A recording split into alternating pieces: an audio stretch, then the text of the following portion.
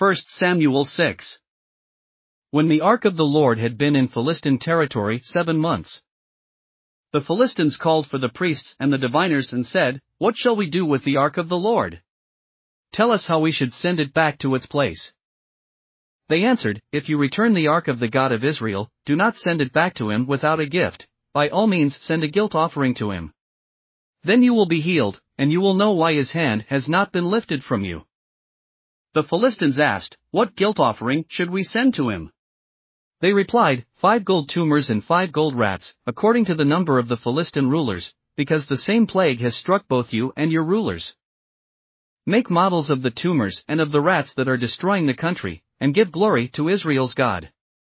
Perhaps he will lift his hand from you and your gods and your land. Why do you harden your hearts as the Egyptians and Pharaoh did?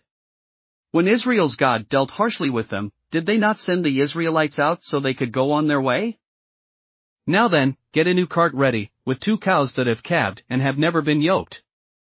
Hitch the cows to the cart, but take their calves away and pen them up. Take the ark of the Lord and put it on the cart, and in a chest beside it put the gold objects you were sending back to him as a guilt offering. Send it on its way. But keep watching it. If it goes up to its own territory, toward Beth Shemesh, then the Lord has brought this great disaster on us. But if it does not, then we will know that it was not his hand that struck us, but that it happened to us by chance. So they did this. They took 2 such cows and hitched them to the cart and penned up their calves. They placed the ark of the Lord on the cart and along with it the chest containing the gold rats and the models of the tumors. Then the cows went straight up toward Beth Shemesh, keeping on the road and lowing all the way. They did not turn to the right or to the left. The rulers of the Philistines followed them as far as the border of Beth Shemesh. Now the people of Beth Shemesh were harvesting their wheat in the valley, and when they looked up and saw the ark, they rejoiced at the sight. The cart came to the field of Joshua of Beth Shemesh, and there it stopped beside a large rock. The people chopped up the wood of the cart and sacrificed the cows as a burnt offering to the Lord. The Levites took down the ark of the Lord, together with the chest containing the gold objects, and placed them on the large rock. On that day the people of Beth Shemesh offered burnt offerings and made sacrifices to the Lord.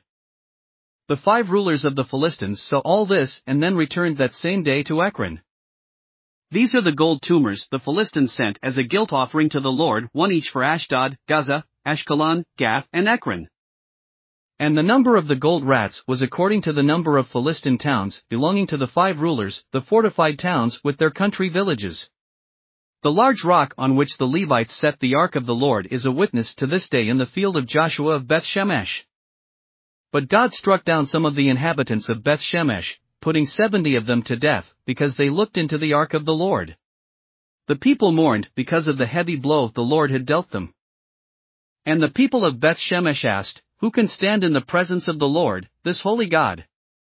To whom will the ark go up from here?" Then they sent messengers to the people of Kiriath Jearim, saying, "The Philistines have returned the ark of the Lord. Come down and take it up to your town."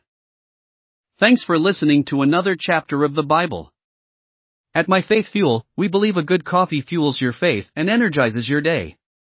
Please visit myfaithfuel.com to explore our delicious coffee blends. Part of each purchase goes to training worshipers around the world. Thanks for listening.